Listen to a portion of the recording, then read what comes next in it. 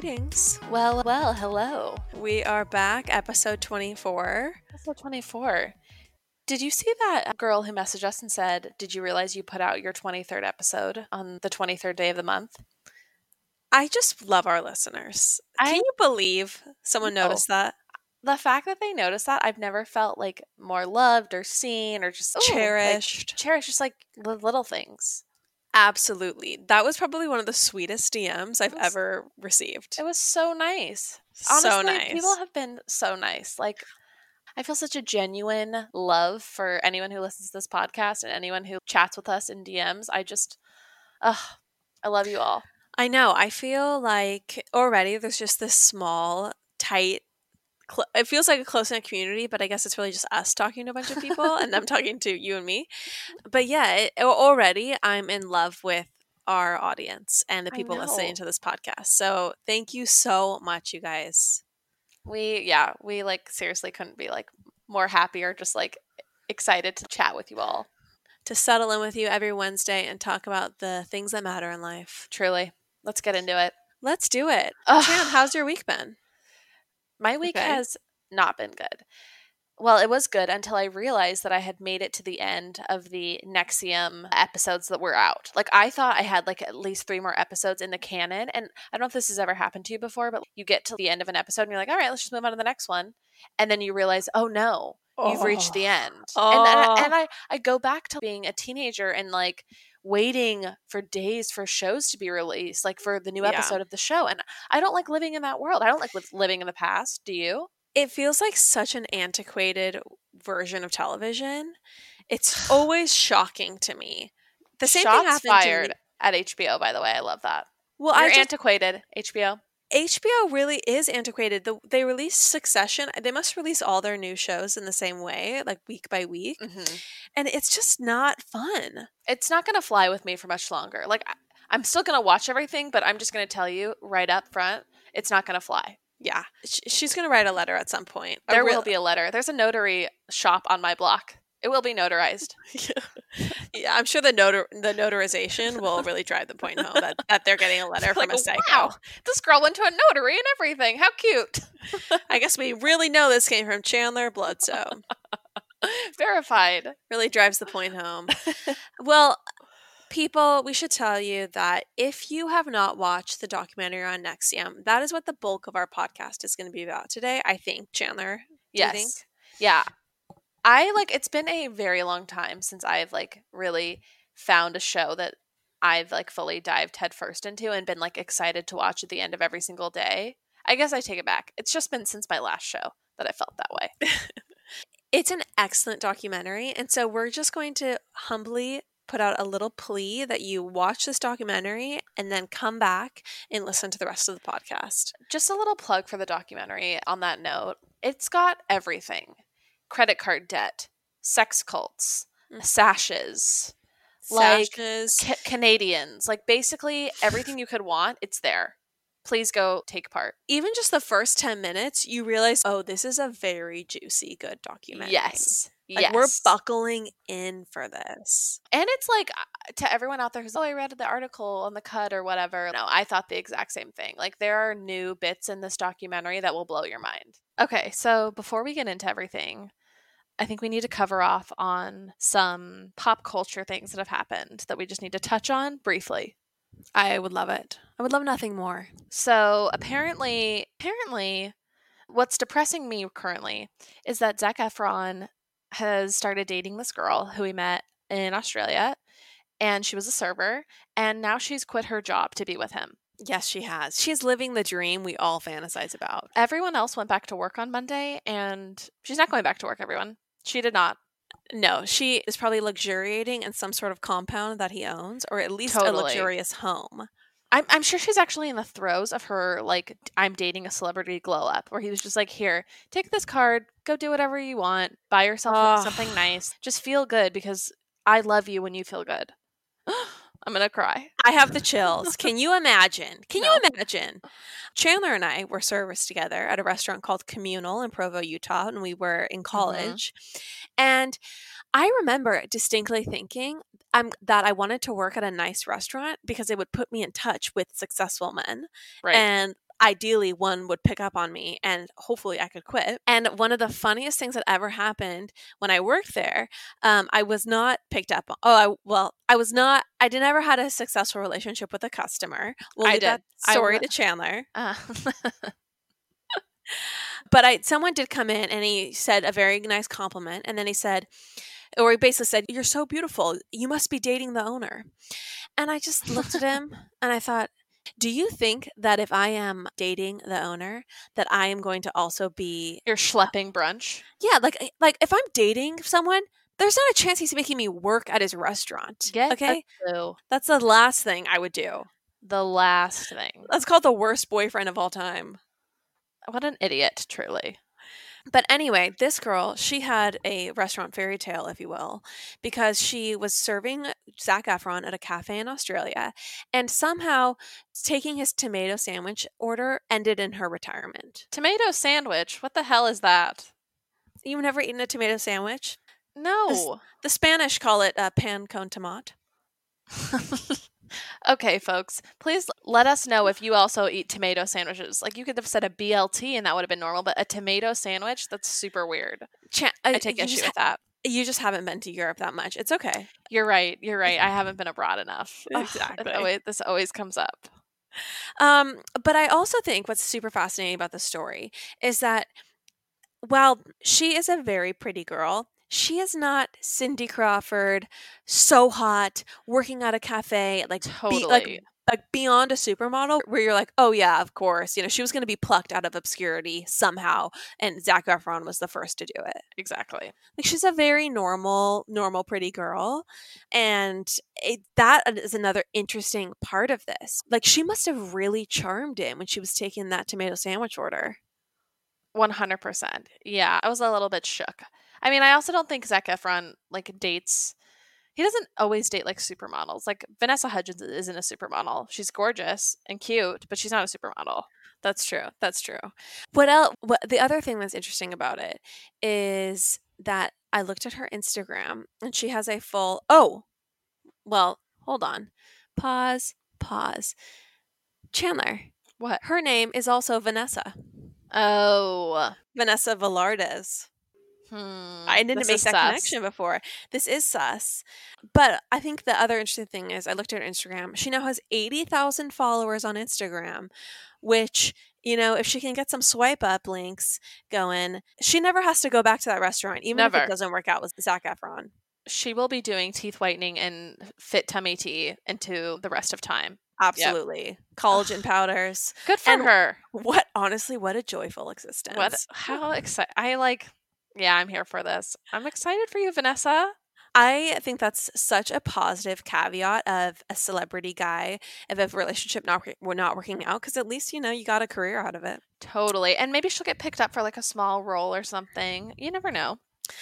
Not that we're overly cynical about relationships, but I do think we need to tell people why it would have seemed that we do appear overly cynical about relationships. Oh, I mean, besides our torrid history with men, our dad recently, this story is so dark. Our dad recently said something that really left us both shaking. Mm-hmm. Me as a single woman and Lauren in a very happy, committed relationship. Yeah, and a betrothed to my beloved. I still left that restaurant with a pit in my stomach. Right. So basically, shout out to our little sister McCall. That was her 20th birthday. We went to a lovely dinner and we all were, sharing in this moment and talking to her about why we love her. And then we decided to go around and offer wisdom that we wish we would have known at 20, or just things that we think are important for McCall to know. Mm-hmm. So we go around the table and people are saying things like, take every possible class in college. There's no limit to the things you can learn in just a season of your life that's just learning. Or try things. Don't be afraid to fail. Totally. Yeah, it was basically a NXIVM cult meeting until it got to our dad. Yes. Until it got to our father. And he took this beautiful moment when we were all really basking in the glow of shared wisdom and love for our sister to tell her that she needs to get a career, get a skill, work hard, and never rely on a man because, quote, they will let you down every time. He said it with just such a dejected, Just a stern tone. He said, they will fail you every time. It was dejected, but it was determined. That was the exact word. They will fail you every time. I'm like, I've been engaged for like a couple weeks at this point, basically. And I kind of just like look at Kagan and I'm thinking, yeah, that's not the expectation here that you're going to fail me. Right. What? I was speechless. I was verklempt. Yeah, we all were kind of like, haha, okay, moving right along. Happy birthday, bring out the candles. It was so dark. It was so dark. But, you know, it's just, it's hilarious because our dad has been with our mother for 40 years, basically, and has been a adoring husband and father for 38 years since our oldest sister was born. So it's just such a weird thing for him to say too. You wouldn't have expected that to come out of his mouth. He always told us growing up, you need a skill in case your husband dies. That's what he always told us. We didn't really grow up in the most feminist household. It was like, just like learn how to work your way around a DSLR so you can launch a mini photography career in case your husband dies. It was always like, if you become a widow, and like we've only recently seen the shift to like, well, they're actually always going to fail you, so you were always going to need a backup plan. Totally. What is with this new attitude, this new advice? I really would have treated my college career a lot differently if that had been the instructions. So classic. Funny. Well, that's Dad's opinion, but I think there are plenty of men who are not failing in any way. And one of those men is Brad Falchuk. Chan, I have been dying to talk to you about this because I have actually a very complex, layered thoughts. Okay, well, let's get into it. I just want to say that for me, Christmas comes around twice a year. It's December 25th, and it's Gwyneth Paltrow's birthday. And not because of anything Gwyneth posts, because clearly she posts some, pretty ridiculous stuff. But it's really the Instagram and the accompanying caption that I look forward to from Brad Falchuk. It's a tribute. Yes. Every year. Okay, so do you want to read it or shall I? Why don't you deliver it? Okay. So the picture is Gwyneth. She is in a bare-ish room on a black leather couch. She's wearing Ugg boots and a red dress. And she's lying on a couch. Her legs look impeccable, she looks beautiful. Per usual. And the caption reads, "This badass is 48 today. She makes pizza from scratch, is never late for cocktail hour, makes looking good annoyingly easy, and never skips an opportunity to put an asshole in his place. She makes friends feel like family and family feel like friends. Trust me, she's the best. Happy, happy, happy birthday. Beauty. I love you. P.S. If anyone reading this wants to get Gwyneth something for her birthday, please vote. Register your friends to vote. Drive people to the polls. She absolutely loves it when people vote." Wow. Yeah. I also have some thoughts about it. Okay. So why don't you go first? I'm going to say that this one let me down. Yeah, I agree. If we can compare it to, for example, 2019's post. Oh my gosh. Like that soft, hardworking hands she uses to make the most delicious pancakes and make you feel at home with the slightest touch. That's just an excerpt. If we can refer back to 2018. This is just not, this was a birthday post. When was this photo taken? 1940, 50, 70, last summer? It's this timeless beauty's birthday today. And then, of course, there's the one with her drinking, of her, like, in some sort of chateau. And where he says, this is the most beautiful woman of all time, and today is her birthday. Like, I quiver. His words have been poetry. They have been, like, basically gospel and instruction on how to love a woman. I drink them up. Yeah, every year they really are incredibly restorative to my otherwise jaded psyche, thanks to my father. But this year, the kind of low-key photo of her in her Ugg boots, and then the basically 4 somewhat generic sentences. Right. That's what I'm going to say. The photo was fine. Like, I'm all for candid. It's just that to say she makes friends feel like family and family feel like friends. Yeah. He really was not, I guess he's not as trained copywriter like you. I know. I just, in 2020, this is the only thing we need. This is like the only thing, this is one of the few things this year that's going to actually boost the morale of the world. I was going to say the Commonwealth, but I guess we're not in the UK. It's like, we lost Ruth Bader Ginsburg 2 weeks ago. And this is what the women of the world needed, was a lovely Instagram caption.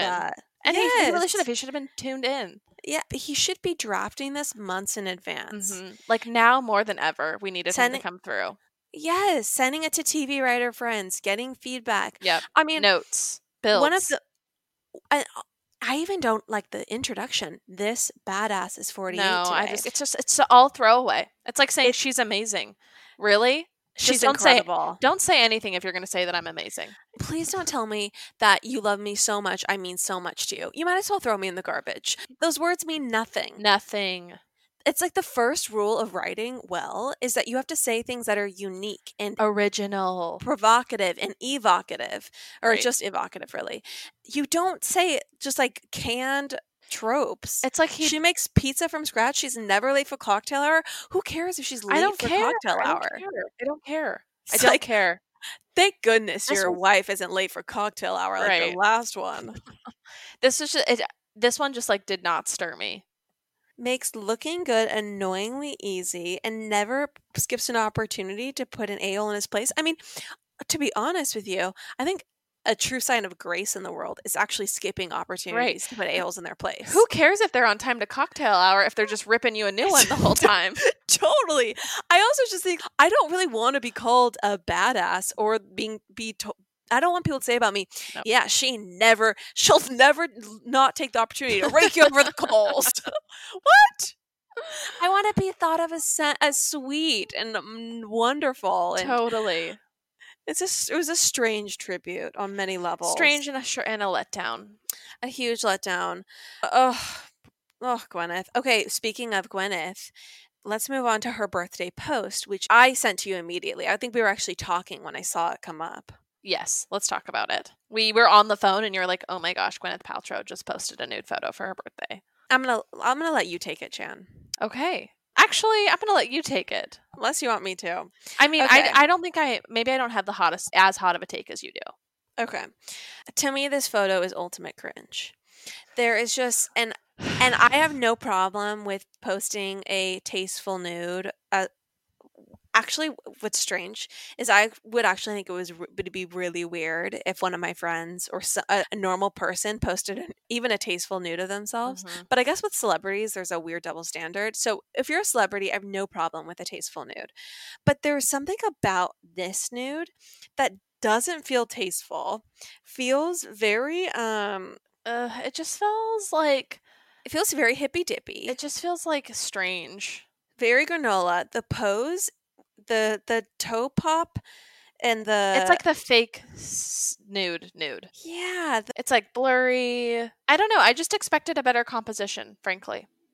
And I would just expect maybe a crisper photo. Right. I would love a studio shot. Yep. Something that when I zoom in, I'm not basically like looking at a Rorschach blot. Like I actually know what I'm seeing. Yeah. And it reminds me of, well, first of all, in the photo, she's in like her backyard, obviously in the Hamptons.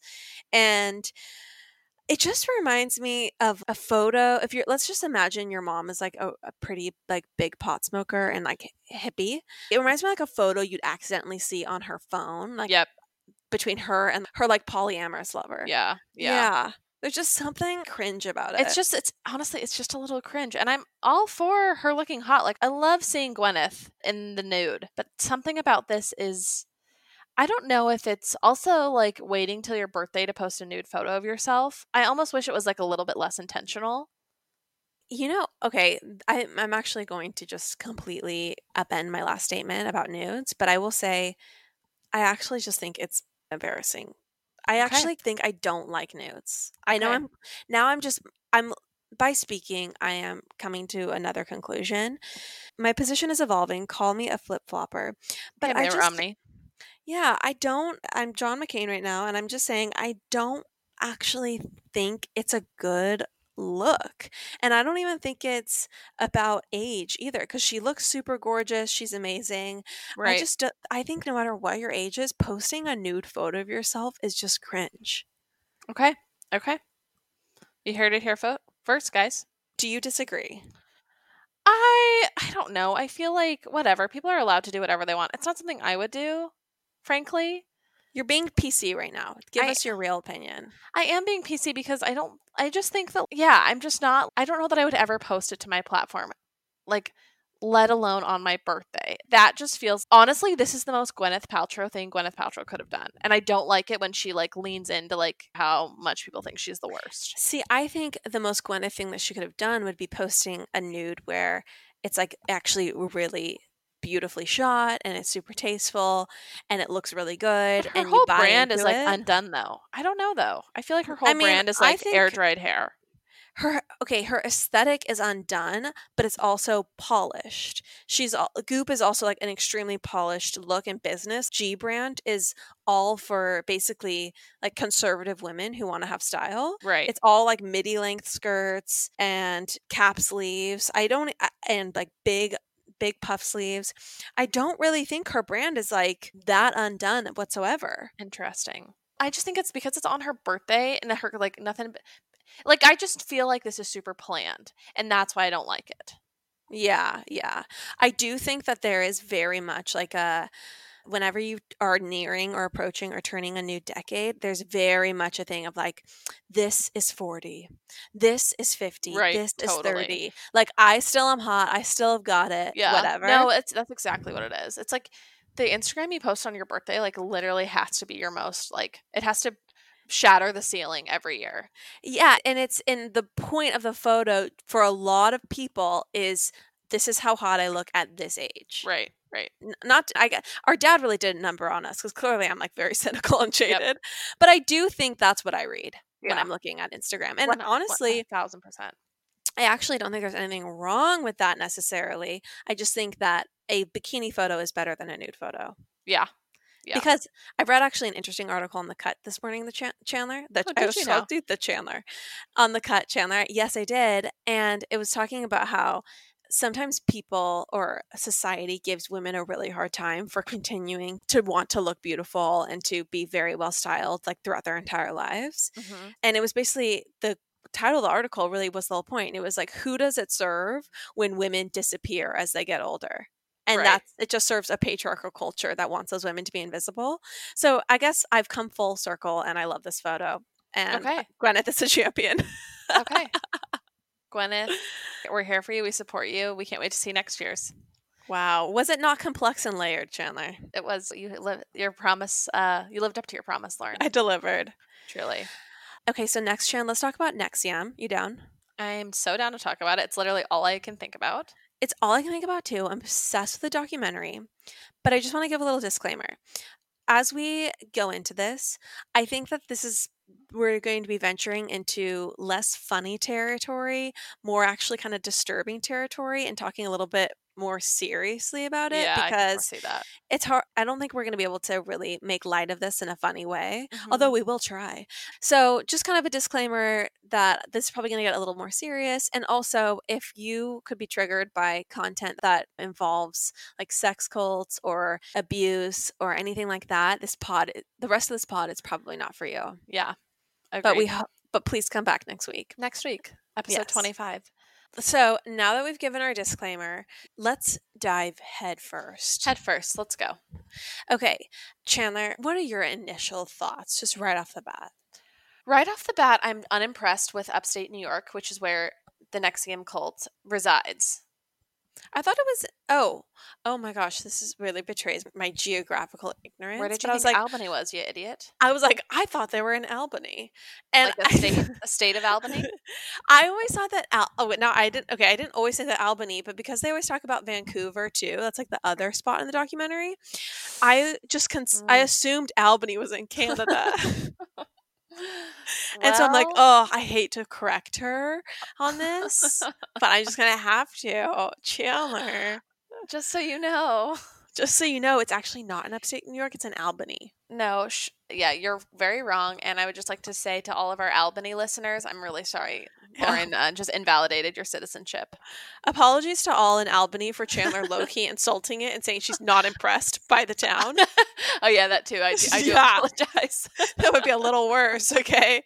I guess there's such patriots there. Heaven forbid someone could not think it's in the U.S. Who cares if someone says it's a total shithole?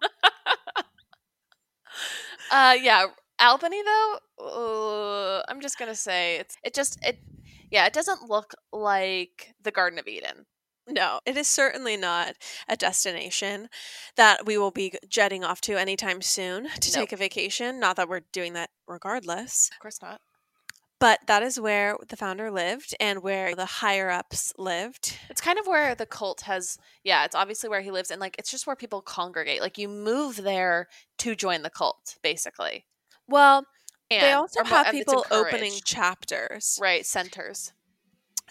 Okay, so I think that before we go off into little tangents, I think that we should set up NXIVM for people. Yeah.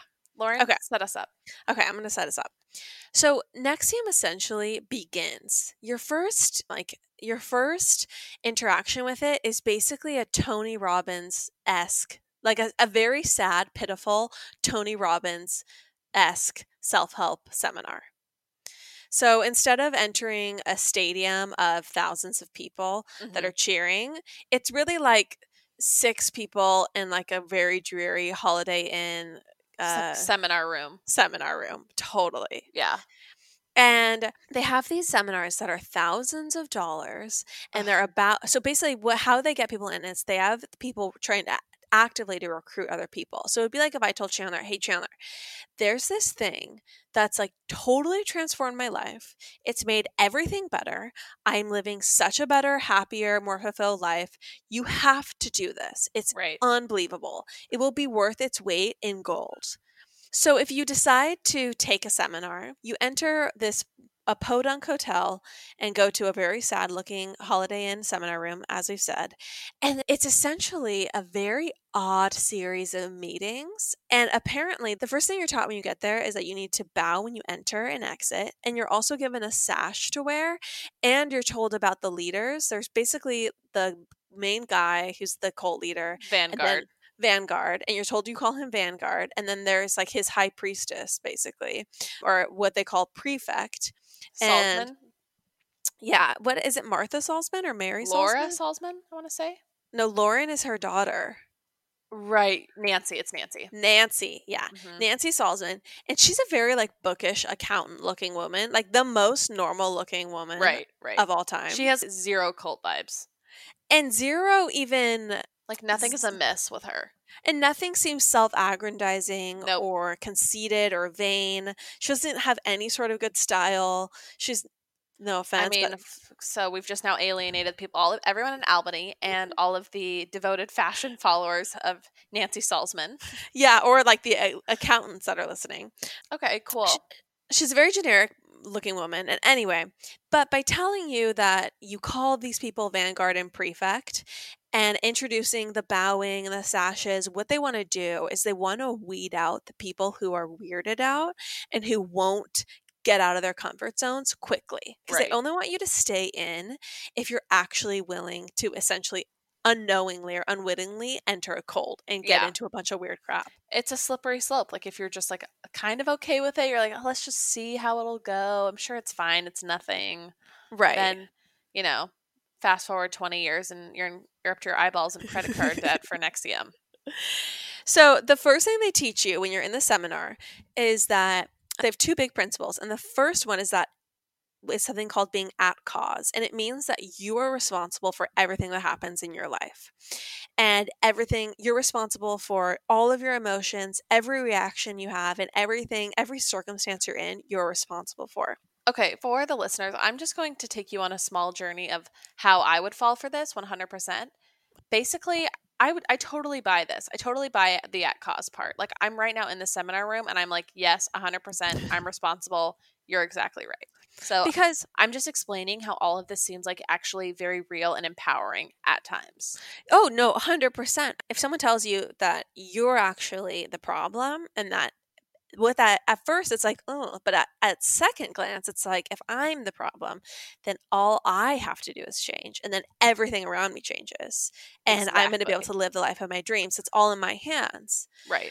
I think where the rubber hits the road with that supposition or that idea or principle is that you're not really at cause if someone has harmed you in a very real way. And like, Right. you know, like I won't go any further than that because I don't want to get into dark stuff. But actually, if There's you plenty know, of things that are out of your control that just happen yeah, because they happen.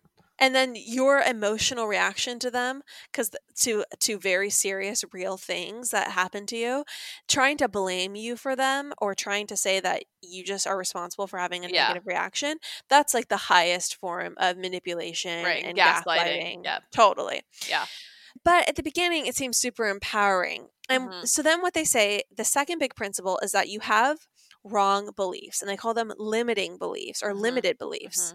And they say that these beliefs, they have to be deprogrammed from your psychology. And the way you deprogram them is you go through an exploration of meaning.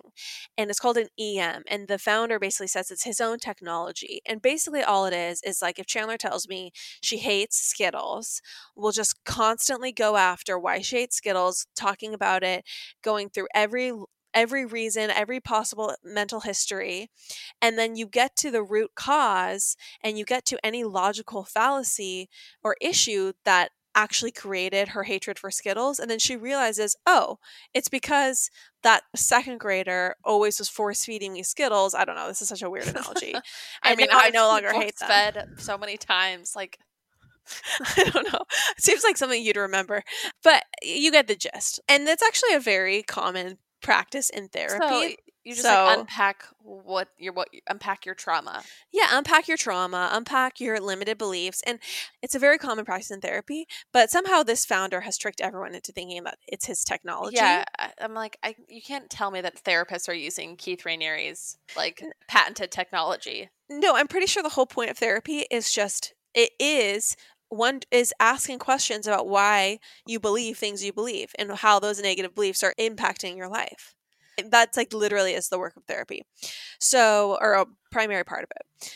And then also in these first couple of meetings, you share all of your hopes and your dreams and your fears and your anxieties. So you completely open up and you're super vulnerable. And you also make these psychological breakthroughs. So it's this very like, it's cathartic. It's like camp. It's like any sort of camp situation where you're like, you've been broken down a little bit and you feel vulnerable with a group of people. And then you like feel bonded to them in that way. Yeah. And because they affirm you and they tell you that, you know, you're actually so strong and like all this stuff. So that's how they get you, right? Because you actually have this authentically really you grow a lot in this experience, which essentially you could engineer this experience with anyone if you all just wrote down all your deepest thoughts and dreams and then got vulnerable with each other. Totally. Okay, so then at the end of the seminars, you're basically told that you need to progress and you've just had this amazing experience. And after an amazing experience like that, like after this incredible cathartic summer camp experience, all you want is to grow more, is to have more of it because it's such a rush and a high. And you're basically told that you need to go up a ranking system to achieve your highest form of self possible. And that ranking system is called Up the Stripe Path. Sounds like something from like Chutes and Ladders or like Candy Cane, whatever, the Candy Cane board game, but continue.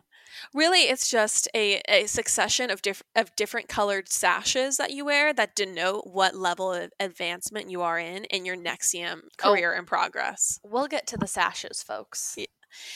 And it is a punishing road up the Stripe Path because not going up the Stripe Path, it's not only spending thousands and thousands, hundreds of thousands of dollars on more seminars, but it's also recruiting other people.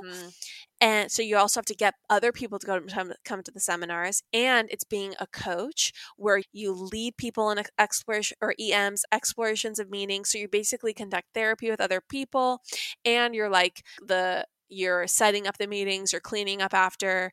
Like you're basically a full-time NXIVM employee to go up the Stripe Path. Totally. Unpaid. You're paying money to do this. Totally. There's one girl who like almost fainted because she was working basically 20 hours a day for this organization. And this is where it actually gets pretty weird when they make you pay so much money and they tell you have to devote 20 hours a day to it. But this is also, I think, where the real red flags pop up, because when she has this physical breakdown, the leader tells her that she is actually doesn't understand how strong she could be, and that was actually like a sign of serious weakness, and that she was blowing it, and he kind of berates when he her said for it. you're blowing it, it was like shocking. I was like, mind-blowing. Yeah. I think that's when you turn the corner from being like, oh yeah, this is like some whatever mumbo jumbo, but like if it helps people, whatever. Totally. And then you're like, oh my gosh, this is like so toxic. Yeah, it's like, okay, if people want to spend 12 hours a day doing therapy and doing therapy for other people and like leading people in songs, that's better than scrolling Instagram like I'm doing. For sure. So whatever. But if, you're told that like you having a physical breakdown is because of your own mental weakness, that's where it's like, okay, this is actually abusive. Right. And I think that's a key indication of any cult, is where they make it seem like people who leave left because they weren't strong enough. Mm-hmm. Yep. That is the hugest red flag to me. And one of the like most interesting seminars that they showed was the founder Keith talking about what he calls comfort addiction. And this is how he basically introduces the idea that like this is where you see him basically start to brainwash them, because he says like people in the outside world, they're so comfortable. They just want to be comfortable all the time. They're not pushing themselves. They're not living their highest potential. They're not being everything they can be. And so that's how they condition you. Like if you say, oh, hey, I actually fainted because I've been working for 20 hours. No, it's not, oh, okay, you need to actually, try get harder. better. Yeah. Or we need to, we have empathy for you and you need to take a rest. You need to take a break. You need to work harder. You're addicted to comfort. That's your problem. Totally. So anyway, that's like how the initial parts of it that are funky and crazy. Yeah. It's a wild ride. I mean, and they introduced these characters in the documentary who have all dissented, and you just see how much like they dedicate their lives completely to it, and basically like just fully turn their life over to NXIVM, and they just completely assume their new role within the cult, and they like don't talk to their families, and like ruin their financial lives. It's all consuming. You basically quit your job to be in the cult. Yeah, exactly. And then somehow are still paying them money to be there. Yeah. It's baffling. But at the heart of it is Keith Raniere. He's the top dog. He's Vanguard. He is the cult leader that everyone worships. Chan, how do you feel about Keith? How do I feel about Keith? Let's just say that I feel drawn to him, even though I know that he's like rationally like one of the scariest people like on the planet. I do too. 100%. Absolutely. There is a very real part of me that's like, I would love to talk to him and have him approve of me and think I'm really smart. Right. I want nothing more than for him to give me a meaningful gaze. And yes, and take me under his wing and tell me that I'm special. There's nothing more seductive than a man who seems like otherworldly, smart, and intellectual and beyond this realm. Totally. I think it's also like he seems like a fantastic listener. Mm-hmm. And I think that is what a lot of women crave. Just like someone who really listens and treats them like their opinions are smart and profound and thoughtful. And what's so funny about this, and I was thinking about it, he has a very pleasing face, in my opinion. I actually think he's like relatively cute. Chandler, thoughts? Yeah, he's like handsome enough. Yeah, he's especially like younger Keith. He's a little like, his stature's not like totally my favorite, but he's like, he has a handsome face. Yeah, I would say that his Achilles heel is that he's probably 5'1", and so that is what. That's what I was like beating around the bush. His stature is not my favorite. Yeah, exactly. So he's a little bit more of a diminutive man, but I will say that otherwise he is like relatively cute, and if it wasn't for some of his weird haircuts, he could totally pass as cute. Anyway, why did I get on that? Why was I saying? We just wanted to talk about his looks, let's be honest. I can just say that with full confidence that I would be drawn in. If I found myself in Albany and I happened upon a volleyball game by the NXIVM cult, like I literally, I would 100% like fully dive in. Oh, you would be going to those volleyball games 100%. How isn't the volley? Okay, let's explain volleyball. So what that is. So basically, go ahead. Well, I just remembered what I was going to say, but that's okay. Okay, continue. Say what you were going to say. I was going to say, before I forgot, I just think that it's irritating that never in the history of humanity has there been a female-led cult and all of these like sycophantic praising men led by this woman and just like, she's so smart, she's so incredible, she's a genius, she's such a good listener. She's such a good listener. It doesn't matter that she's physically not that attractive. She's just the way she looks at me and hears what I'm saying and validates me as a person. Like what does it say about women and what they need and have a profound hunger for, and how men are failing them. Honestly, all of us could like start a cult in a second if men needed from us like what women need from men. Exactly. So anyway, that's just like the sheer emotional intelligence of the average woman versus the average like lizard brain man is like astounding. I know. The disparity. So I think when you have a guy who seems otherworldly smart and he's also paying so much attention to you and what's coming out of your mouth, it's like it doesn't matter that you're 7 inches taller than him. It's just your brain explodes. Like right. Opiates explode in your brain. I mean, he also like walks into a room with this disarming like ease. Yeah. But also like very real presence. Like he's a presence. There's a real warmth there. Totally. And it's interesting, like everyone in the documentary always talks about like, well, when I first started, everyone just kept saying, you got to meet Keith. You got to meet Keith. So he's just like so lauded as like their leader. Yeah, he's already been validated by all these people. And so when you finally meet him, the people talk about how you're actually disarmed by his physicality at first because it's underwhelming. But then his presence and his magnetism, it just completely sucks you in. It's the complete package. Yes, totally. I dare say. I would say it's not the complete package, but as far as like lethal combo for a cult leader. Yeah, for a cult leader, 100%. So... yeah. Anyway, what were you gonna say? I don't. Oh, I was just talking about volleyball. Like that. Basically, like NXIVM members play volleyball late into the night once a week, and that's like a team bonding experience. But that flies in the face of his like addicted to comfort mentality. It's like playing sports is a comfort. Yeah.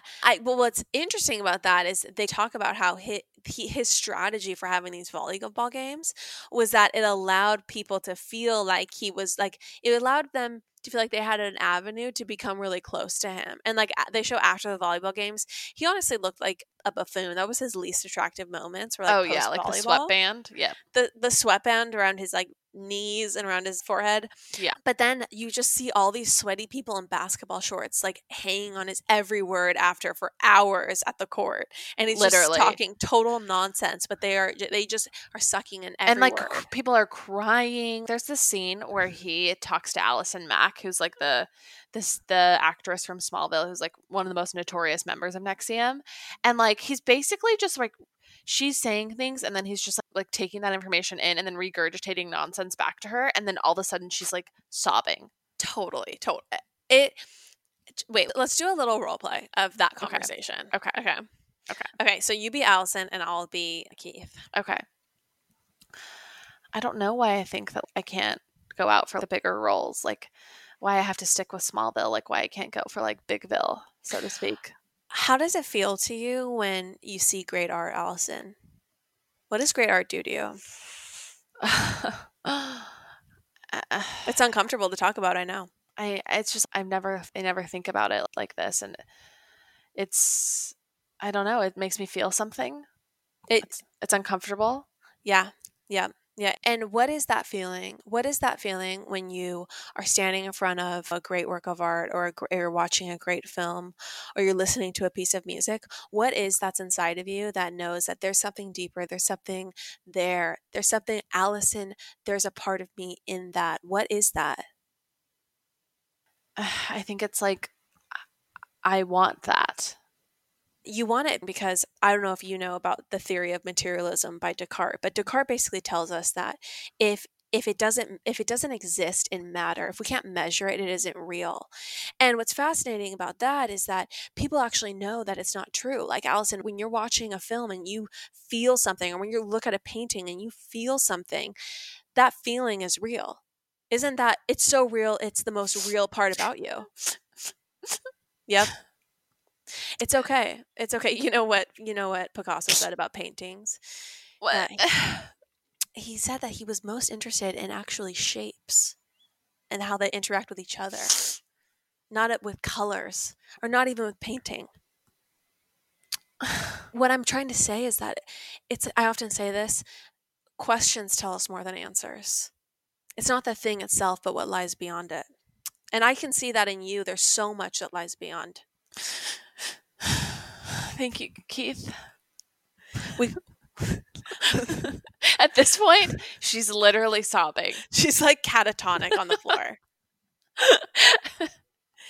It's the most intense mumbo jumbo and like throwing in names of philosophers and quantum theories, but then also like making the other person feel really good about them. Like, it's honestly stunning the way that he like spins mumbo jumbo. There are very few people in this world who have this craft or who like to do this, and I think it takes highly intelligent people. They have to be able to recall a lot of details, right? And I think they also have to like be able to understand their audience and what's going to be emotionally like debilitating for them to hear. What's going to really hit him in the throat and be like, oh shit, he's right. Right. Vanguard is right. Totally. But if you're actually listening to what they say, they're not actually saying anything at all. Literally, like a conversation will go something like this. Like, someone will ask a very like normal, just like question about the emotions or whatever. And then they're like, well, you actually need to like open up the negative space for the right type of energy so that when a question like that is brought to you, like you can have the answer. And then you're just like, what? Like, and it's like, Vanguard, I never really thought of it that way, but you're so right. You're so right. Yeah. Another facet is that go on these walks. Yeah. It's very strange. Anyways. It's very strange. All to say, should we get to DOS, Chan? Yeah, let's get to the craziest part of it. Okay, so the craziest part of it is once you're like in the cult, once you're in this like crazy group for a couple years, what they try to do is a woman in the group will come to you and say, hey, there's this secret society in NXIVM called DOS, and we think you're ready for it. I think you're ready for it. And like it's they basically repitch you. It's the most transformational thing that's ever happened to me. Being part of this group is the best thing of my life. Totally transformed me, yada, yada, yada. So they lure you in and they make you feel special for being chosen. You're like not allowed to talk about it. Like it's completely secret. And it's completely secret. Like, and I mean, just imagine if I told Chandler, like, okay, Chan, I want you to become part of DOS, but it's such a secret that we have to have something on you so we know that you're 100% committed and that you'll never Exactly. divulge it. It's to prove that you're in this. Like, we're not going to use it, but they say we need collateral. They call it collateral. Just to prove that you're extremely devoted. Right. And then this is the exact thing they would say. They say, just take a picture of your boobs, or let's just take a picture of your boobs, and that could be your collateral. Or it'll just say something negative about your husband. Yeah, and we'll record it. Yeah. Say something really negative about your family members, and then we'll record that, and that'll be your collateral. Even if you don't mean it, even if it's a lie. Like, just say it, and that way we know that you'll never exit DOS. Yeah. Yeah, or that we know you're fully committed. One other bit of context I will say is that like the people who are approaching this, like the people who are like getting new members into DOS, like this would literally be like if Lauren, my like best friend and sister, was like telling me that like she wanted me to like join it with her. They prey upon like female relationships that are very close and trusting, and they have you recruit like your closest girlfriends into it. Yeah, so you already exactly. They have you recruit people you already deeply trust. So exactly. I honestly would fall for this if Chandler told me this. Like, I totally would, because I'd be like, yeah, because I would be like, 100% if it's so transformational and amazing, just the way that NXIVM has been, then I want in. And yeah, I guess I understand that like you want to know that I take this seriously and I'm never going to leave it. So sure, have a naked photo of me. Have me on record or recorded talking negatively about the closest people to me. Have things that could destroy my life because I'm never leaving. So it's fine. Right. So that's how they get you in. And then once you're in, so the DOS actually stands for Dominus Obsequious Sororium. And it's a Latin phrase that means master over slave women. Mm-hmm. And it's this domination submission group. And it's it's totally a pyramid. At the top is Keith, although no one knows this. No one knows that he's at the head of it. Correct. At all. And then under him is Allison Mack. And then she has probably a group of 5 slaves under her. And she's their They're literally called slaves. They're called slaves. You are to refer to yourself as a slave, and then the person above you is your master, and then like grandmasters would be Allison in this scenario. Yeah. But underneath all of her, they each have 5 slaves, and they're the master. Mm-hmm. And then underneath them, and so it branches out into this crazy pyramid of hundreds of women in this secret society. Yep. And it's so crazy. So to stay in it, or not to stay in it, but because, obviously you're so deep in this thing. Once you level up to this, like your commitment to NXIVM goes like from being like pretty crazy to like absolutely insane. Through the roof. Yeah. Through the roof. And they basically are like, okay, well, actually I need collateral every week. So I need you to send something to me that would be destroying for you. We need every week. Right. We need more collateral on you to know you're still like committed. Mm-hmm. So you're being pressured to send collateral because at the top they're pressuring all the masters to get more and more collateral from their women, and then their women to also their slaves to also. Sorry, I'm not even comfortable saying that word. And then they're like slaves to also recruit more and more and more. Yeah. So like get more people in it or more women in it. And like after you've been in it for a month, they do this ceremony where they literally take a what is it called? Cauterize? It's like a cauterizing iron or like a branding iron. A cauterizing rod or iron. And they literally they melt your flesh and put in what they say is a symbol of like earth and the elements, wind, fire, whatever. Yeah, they say it's all these symbols, like womanhood, like feminism, power. But they literally are like like they say the smell and during these ceremonies where they do it is so atrocious that people are given like cloths to put over their noses because it's so disgusting. And the women that are like being cauterized on the table, their skin melted, are screaming and writhing around, and it's like this like very intense, scary experience. But you're butt naked. Yeah, you're so far into it. It's like a hazing ceremony where you're blindfolded, but you're naked with all these other women that you like know very well. And so it's a classic example. It's honestly such a psychological case study, like getting people to do these crazy things. Mm-hmm. Because it's a classic example of when the group is doing something, it takes most people, 99% of people, they will just do what the group does. Right. Even if it's, have like your skin melted off of you. Mm-hmm, mm-hmm. So anyway, it's just this like, DOS is just this nuts portion of it. Do we say the best part about, not the best part, but like the craziest part about the brand? Oh yeah. No, do it. So the branding symbol, if you look it up and you look somewhat closely, you can see that it's Keith Raniere's initials. And Allison Mack's. So it's Allison Mack and Keith Raniere, their initials put together. Mm-hmm. It's not actually any deep, meaningful symbol. Right. And another part of DOS that I want to cover off on is that you are so beholden to your master. They text you and you're supposed to respond within 1 minute of them texting you. So like, you're always like, you are on call and you have to do anything they ask you to do. You have to ask permission to eat, to do everything in your life. They put you on crazy calorie restrictions. Yes. You may say like, master, can I have 260 calories? Or in the screenshots, it was like, can I have 84 calories? Right. Like you're basically put on All In by Teddy. Interesting collab, Keith Raniere and Teddy Mellencamp. Yeah, exactly. And it's so sick because you look at Allison Mack in these videos and she really looks like a skeleton. Yeah, yeah. She looks so scary thin. I was reading all the stuff about how Keith will literally like, Keith would, if a woman would like mention that she was going to go eat, he'd like make a pig sound.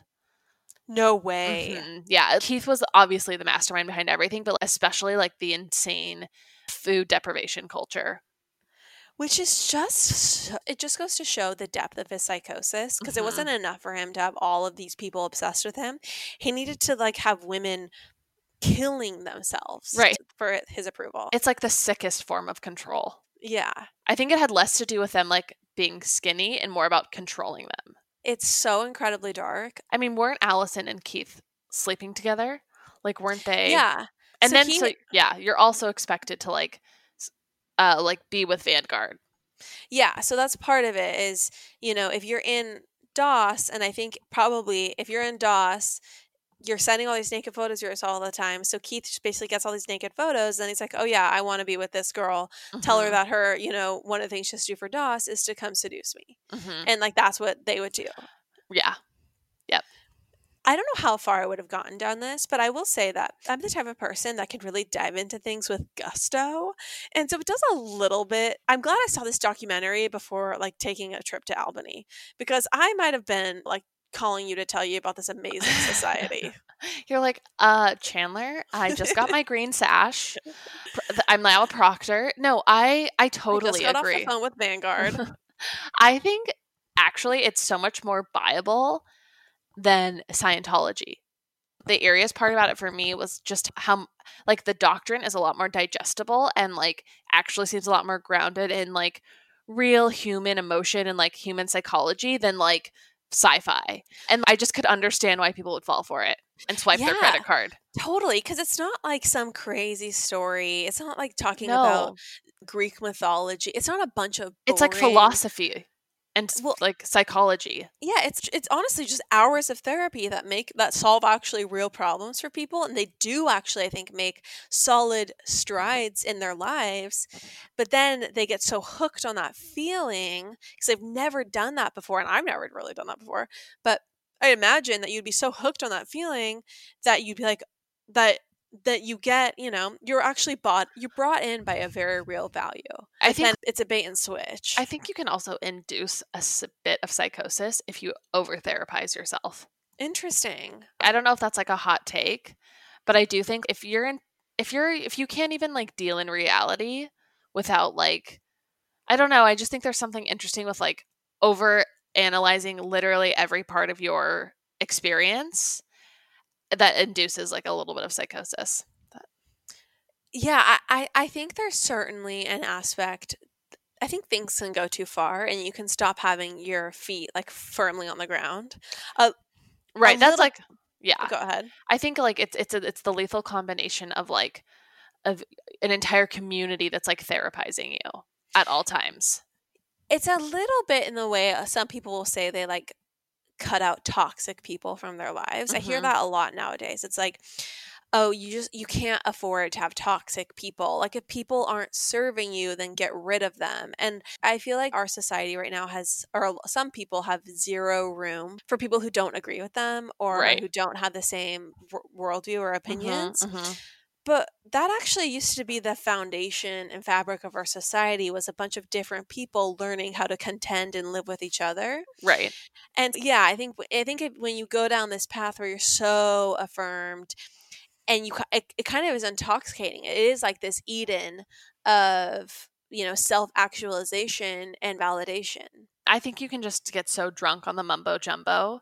And it's also just like very basic psychology. Like, if you rise up the ranks and you feel like you are leading a group of people, like, who are you to question it? People want to get to the next level, whatever they're doing. That's why this is interesting. I think one of the key characteristics of a cult is they ask for 110% of you, or they max out their ask of you, because they know that to get people to go in with the appropriate gusto, they have to be all in. Like, forgive the expression or the pun, but they really do have to be all in, or else they won't be properly invested. Right. That's a strategy when setting prices for things. Like, if you have a software that requires a high level of adoption, you want to make it expensive, because otherwise people aren't going to do the work to adopt it and to like actually use it. It's just people work for things that they're investing a lot in. Right. Totally. It's a great point. Just very interesting. Yeah. I just highly recommend the documentary. It'll leave you like reeling.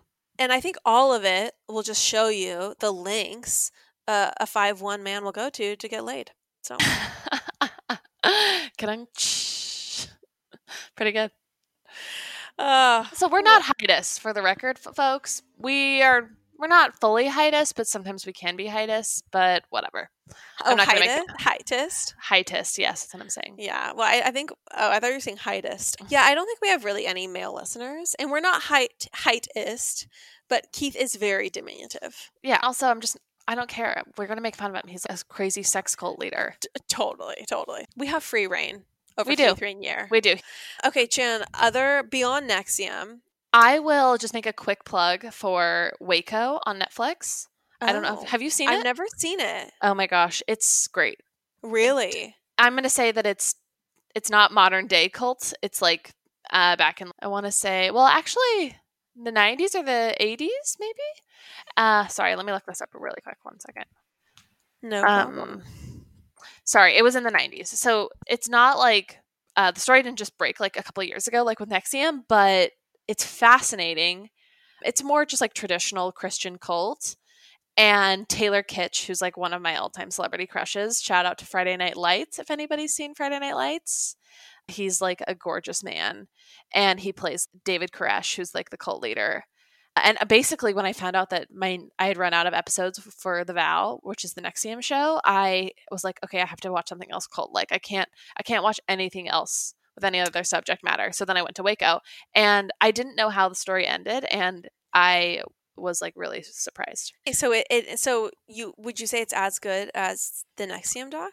Yeah, I would say it's not like a documentary. It's like a mini series. Like it's like totally live action, but it has a different angle. Like you feel sorry for the cult members more than you're like incredulous.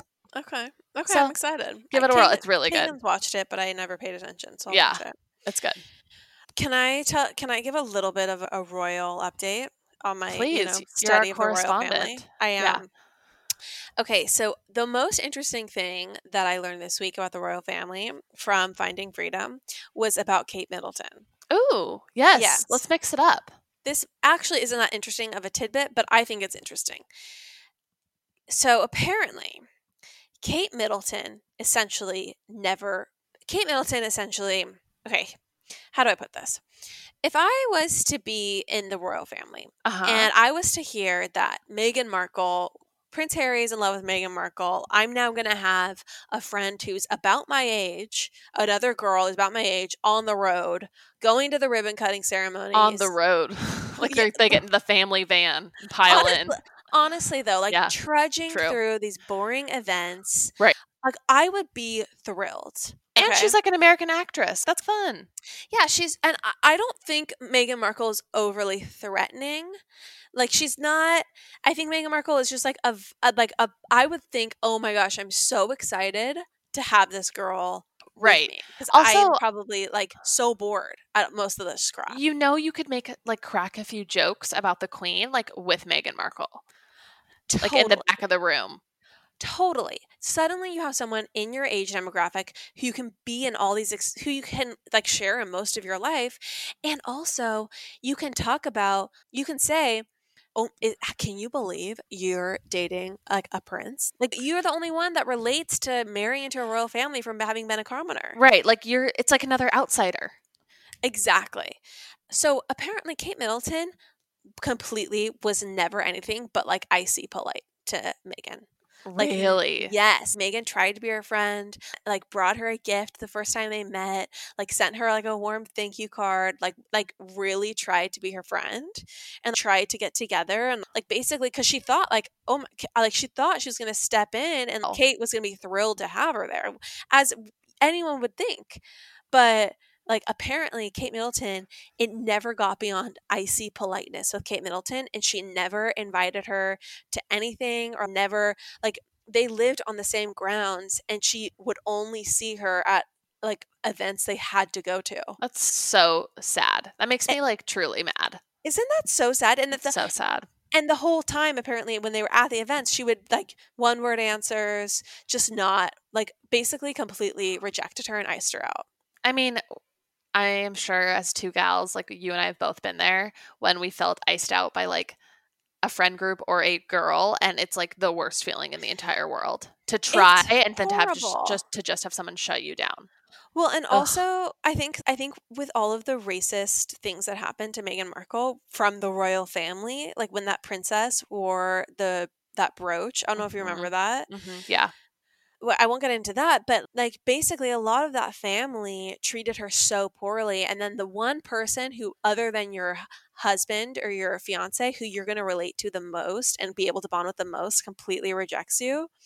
I think that's fascinating. It's like fascinating and makes me really dislike Kate Middleton. I think it shows that she was super territorial. Like I think Oh, what, for what it sure. showed is that she did not want to share the spotlight. No, and I think like Kate Middleton is beloved, and she doesn't want to share the spotlight, and she doesn't want anyone else stealing any sort of like thunder or like adoration from like the British people or the world.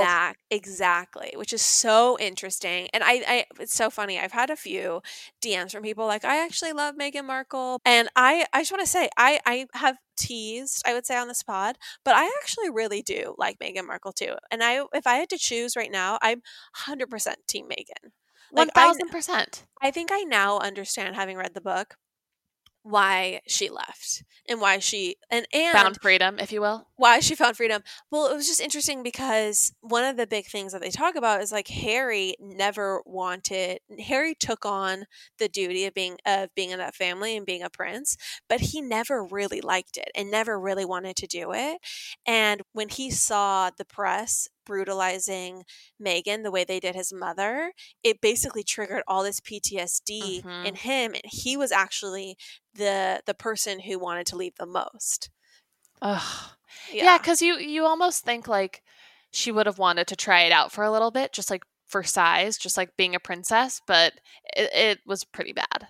Yeah. Can you imagine your new job is you have to work for this family and go to a bunch of events all the time, and you're hounded in the press all the time. You can't do anything right. And then the family itself, who you've given up your life and career for, are just total bitches to you. Yeah, are just completely cold. No, absolutely not. It's like Fergie, who was married to Prince Andrew, who's now not even a prince anymore or whatever. Yeah. But Fergie, in an interview with Oprah, basically talked about how it's like when she became his wife, she talked about how it was like she hated it so much. Like the existence of actually being in the royal family, she just said it's one of the hardest and most horrible things. I'm sure it's so miserable. It's interesting. Yeah, it makes me really excited for this next season. I know, of The Crown. Yeah, to see Diana. We're so excited. So excited. So everyone can rest easy that Prince Harry didn't fall in love with him this week. I want you to know that you've 100%, like, you're the perfect case study for someone who's found freedom, because I feel like the desired effect like happened to you. Oh, totally. 100%. You're like, I get it. Got it. I get it. I understand you fully. Go live your truth, live your best life. You deserve it, Harry and Meghan. I'm team Harry and Meghan. Yes. I have been convinced. Love it. Love it. But I'm happy for you.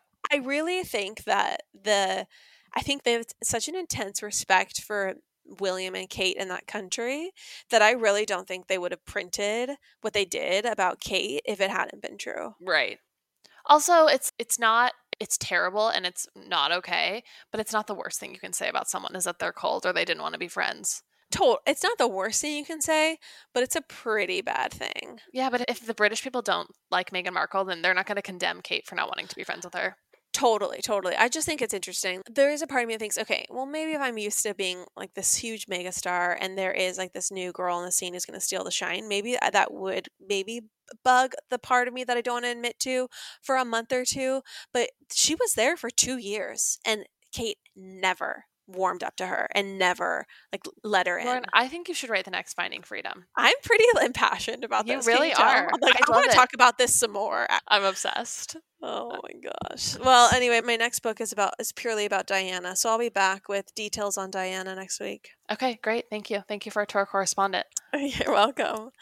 Anything else you want to cover this week, Jan? Oh yeah. Lauren, have you been seeing, did you see my Instagram story perchance yesterday about of Lil Nas X, who's a rapper? I certainly did. Yeah. So basically, story broke this past weekend or a few days ago that there is a studio in LA that you can rent out for around $60 to $80 an hour that looks like the inside of a private jet. So funny. And influencers are going there, TikTok stars are going there to film their PJ content. And it's pretty, I don't want to say brilliant, but it's pretty brilliant. It's super brilliant. And I wish I'd thought of this. I want to admit that if the time ever comes that I'm riding on a private jet, you can bet I'm going to be posting it. Yeah. Like, I'm not going to be able to resist. I know. We're only human, folks. We're only human. No person in my life who's ever ridden on a private jet hasn't posted it. Which I think speaks to Dorinda's quote of money talks, wealth whispers. All of us are like, we don't know when this is going to happen again, so I'm just going to snap a few pics. Totally. But I will not be renting out a studio in Los Angeles and posting a picture in a fake jet. That's where I draw the line. Okay, so. The best part about this fake jet is that it's pretty janky looking. Like, it doesn't even look like a good private jet. It looks like a private jet with, like, sparse chairs and, like, some, like, very intense lighting. It basically, like, the chairs are, like, the white leather that you can wipe with you can wipe down with a wet cloth. And, yeah, they look like something from, like, Laura Ashley clearance. I mean, what's outside the windows of the jet? Is it's it just like white? It's like literally like studio lighting. Oh my gosh. Yeah. That's it's amazing. Phenomenal. I want to go to one. I know. We should go and just take pictures. We should go. For Pop Apologist, we can literally do this like next time I'm in LA. Let's go. We're going. Pop Apologist has really taken off, people. Guys, I have an update on Jewel Guy. That's the other thing I wanted to talk about. Oh, okay. Yeah. Tell us. I think he found the pod. Oh, yeah. You did text me this week. He texted me and said, "Did you make a podcast about me?" Which, interesting verb choice there. Did you make a podcast? In the business, it's, did you record a podcast about me? Did you talk about me on the podcast? Did you mention me on your podcast? Right. Because it's not like we had an episode dedicated to him or a podcast dedicated to him. No, we certainly did not. But I found that to be like brilliant. Or I found that to be like really gratifying. Well, what that means is that he's actually listening to the podcast, because to find that out, it's not like it was in the title. No, it's like episode 18 or something. Yeah, in a random part of it. Yeah, he's a listener. Hi. Should we call him by his name? Absolutely not. Well, how happy to have you here, our only male listener. Thank you. Sorry. Yeah, it's a good thing you're over 5'1", but not by much. Yeah, honestly. Well, hopefully we retain our listeners after this dark NXIVM episode. Yeah. And hopefully we also retain Jewel Guy. We got to keep those numbers up, people. We really do. Thank you so much for listening. And one last thing, we just want to say that this episode is for Tasha and is dedicated to Mo. We want to take a second to acknowledge a really special listener. We heard about the story of Tasha and her son Mo, and we were just really touched by their resilience and their strength. We feel really lucky that you're listening to the podcast, and we are sending lots of love your way. Absolutely. Tasha, we're so thrilled and honored to have you as a listener, and we're just so happy you're here. So thank you so much for listening each week, and we love you lots, girl. Love ya. All right. We'll see you guys next week. See you next week. Bye. Bye.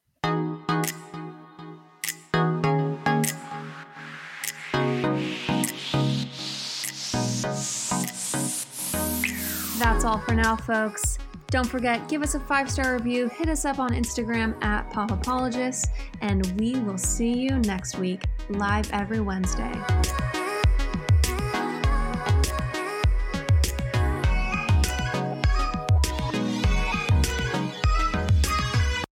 Do you ever worry about running out of interesting things to say to friends when you actually get to see them? Then we've got the perfect podcast for you. I'm Eve Yohalem, and each week on Book Dreams, my co-host Julie Sternberg and I use books to explore fascinating questions, like what happened when a Harvard professor staked her reputation on an alleged Gospel of Jesus' wife that turned out to be fake? And how did debut author Tom Lynn save the American Western by blowing it to bits? Are pigeons rats with wings or wonder birds? And what's the who, what, when, where, how, and especially why of books bound in human skin? Recent and upcoming Book Dreams highlights include conversations with Booker Prize-winning author Marlon James, Pulitzer Prize-winning journalist Kathryn Schultz, and Merlin scholar Dr. Laura Campbell. You can listen to Book Dreams wherever you get your podcasts.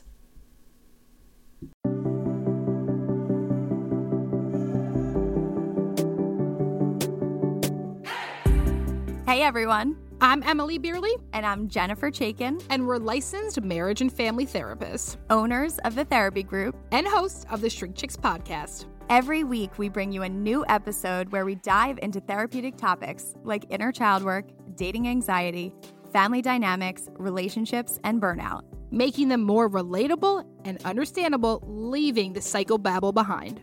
We address the things you've been dying to ask your therapist but don't know how. And work to help you stop shooting all over yourself with the expectations society can put on us. Tune in every Monday to Shrink Chicks on Apple, Spotify, or wherever you listen to your podcasts. Be sure to follow along and subscribe so you don't miss an episode. Prepare to learn all about you, because in order to grow yourself, you got to know yourself.